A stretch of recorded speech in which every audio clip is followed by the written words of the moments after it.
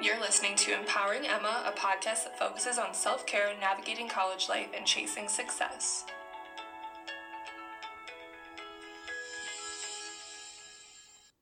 Hello, everyone. Today, I am going to be talking about gender roles and how I think gender roles are dead. I think probably a lot of people would tend to agree with this in today's world, but there's definitely some people that are still super women must cook and have babies and men must work for the money and be the breadwinner. So I'm just going to kind of talk about what are gender roles and what my opinions of gender roles are and how there's different concepts of gender. So yeah, I'm going to start off by saying gender roles are a social role encompassing a range of behaviors and attitudes generally considered acceptable based on sex. So there is a difference between sex and gender. Sex is the biological differences between being male or female, and that's something that is assigned at birth, where gender is a feeling of being male or female. And there's been a lot of different conversations about gender recently, which I find to be very interesting. And it's really cool to learn about. And I'm in a class right now where we're learning about that, and it is so freaking cool. I also kind of want to talk about the differences in how we raise kids, of what it means to be male or female, and what we teach kids of what they're expected to do within society based on being a boy or a girl, or whatever you may identify as. So when I was growing up, my mom and dad, they definitely had roles that they played in the house, but it wasn't always necessarily the typical gender roles where my dad worked and my mom cooked and cleaned and stayed at home. Even though they did do some of those things, it wasn't because they were strictly gender roles. It was because that's what they choose to do. And my parents still did, which I've mentioned this many times, they did split the home duties of cooking and cleaning, or one of them would cook, then the other one would clean up dinner and stuff like that. So that's how I grew up viewing gender roles, and my parents never really forced that on us. It was just kind of do what you want to do, let the workload be equal. And so as I've gotten older, it's been really important to me that I will not go towards any kind of gender role, because I want to do what I want to do, and I'm not going to let society tell me what I should be doing. And I've made that really clear to Kendall in our relationship. Our workload has to be equal. There's no need for a gender role, and I will not let a man tell me what to do. You can ask me to help you. If Kendall asks me to help him, yeah, sure, I'll help you, whatever. But I'm not going to do his laundry and stuff like that. That's his decision to do that. And I'm not going to do that just because I'm the woman in the relationship or whatever. And so if we don't have equal partnership, see ya, Kendall. I'm just kidding. I would never. But that's how important it is to me. If you're not going to be equal with me, then I don't even want to be with you. And that's probably a little bit extreme, but that's just how I feel. And Kendall respects how I feel, and he agrees with the kinds of things that I believe in when it comes to gender roles. And he also tends to agree that gender roles are bullshit.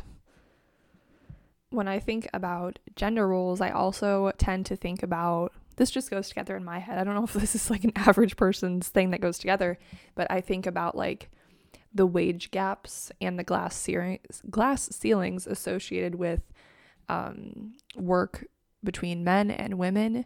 This was something that I've experienced before at a previous workplace. I was told that there were certain things that I shouldn't be doing because those are male jobs and not female jobs. So stupid stuff you can't take out the trash because the trash is heavy and you're a girl, and girls don't have muscles, so therefore you cannot do that. And me being sassy me, I was oh yeah, watch me. So then I started to do stuff, which I don't know if I'd recommend this. I would start to do stuff purposely to piss the owner off, because I was you're going to tell me not to do this, and I'm going to do it because I am capable of lifting something that's not even heavy. And so eventually he started to notice that I was kind of defiant against what he thought was appropriate of me or whatever. And so he was, for the longest time, he was like definitely wanted more of a like male leader, I felt like. And he definitely always like looked down on me because of me being a girl. And I'm not just saying that to say that, like, it was very clear that he didn't like me because of I was a girl and because I was challenging the way that he thought. This is also like a really old 60-something-year-old man. So different times, I get that.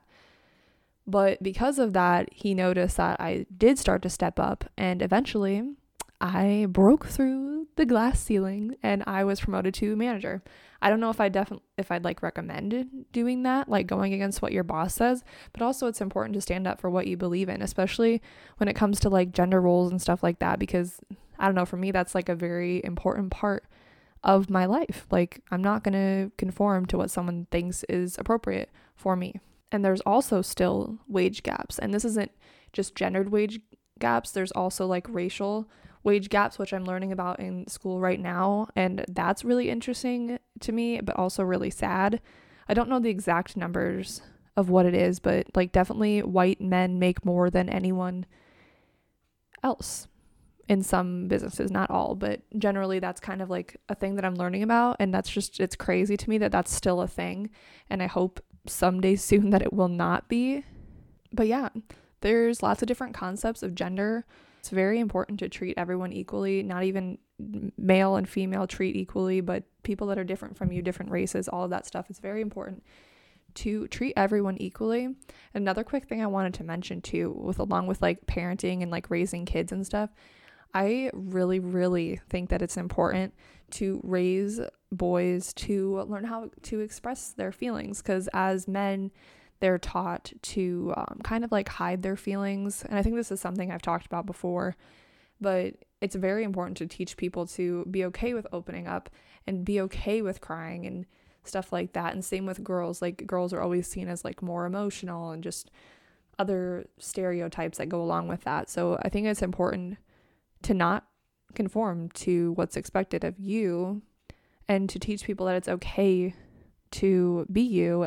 So kind of in conclusion, we need to move away from stereotypes and gender roles and learn to love and appreciate everyone's differences and treat people equally all the time.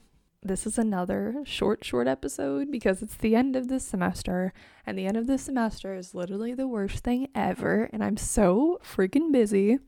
But despite my episodes getting a little bit shorter, my growth is still getting really high, and I've almost reached 500 listeners, which is literally insane. I would have never guessed that for myself, but this is something that I enjoy doing, and I like the responses that I get, and I hope that I'm helping people, and it's helping myself to talk through things, especially being away at college. Sometimes I feel lonely, and so this is kind of a way for me to like talk, just talk, that's it.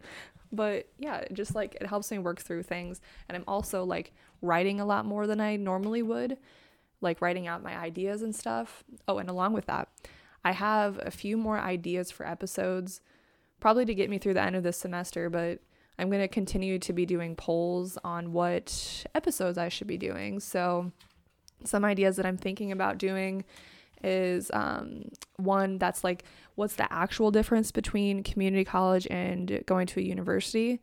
Because that was something that I struggled with a lot, like trying to know which one I should choose and what's the actual difference between them. So I feel like that could be really helpful to a lot of listeners that are trying to choose what school to go to next year. So that's one idea that I have. I also thought about doing one about minimalism because I find that really interesting, even though I'm definitely not a minimalist. I would love to be.